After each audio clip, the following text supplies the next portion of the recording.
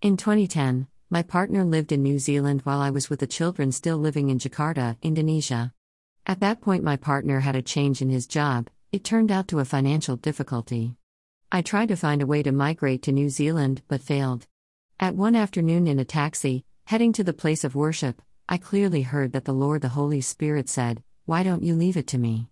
In my spirit, I know that He was speaking about my own efforts to migrate to New Zealand without asking Him for help.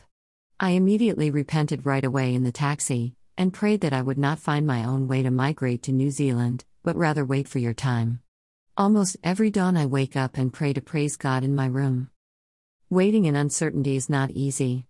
A lot of ridicule I got from people who know me, because I was considered abandoned by my partner.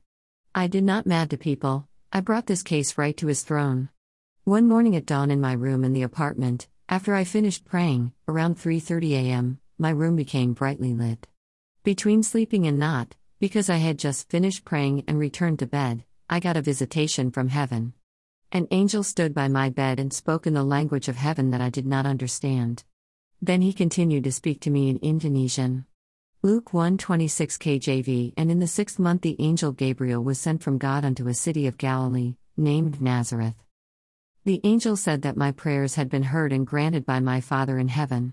Then he conveyed the date of my wedding, the month and the year, but he told me not to tell my wedding time to any friends or relatives, because it could be stolen by the devil. Then the angel left and my room became dark as before, for the sun had not yet risen. I remember the visitation was in early 2010.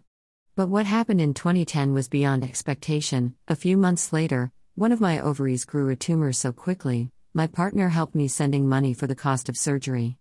About 3 months later, I had appendicitis that had to be operated on immediately. He helped me again. I was shocked, but I surrendered to my Lord. I might not understand, but I believed Him, and I had peace. God kept His promise. In early 2012, the opportunity was open for me and the children to emigrate to New Zealand. During the 2-year wait period with many things happening, I finally forgot the divine visit myself. Until one evening in New Zealand, which was during the day, my husband and I tied the knot in a government building in southern New Zealand. I was sitting on a long couch watching TV, and then suddenly I felt the presence of God next to me. I knew the Holy Ghost was sitting next to me. He said, "I have kept my promise to you." I didn't understand, and then I asked, "What promise, Lord?" Then it was like a big screen opening before me. A moment of divine visit happened about 2 years ago in my room. It appeared before me like I was watching a movie.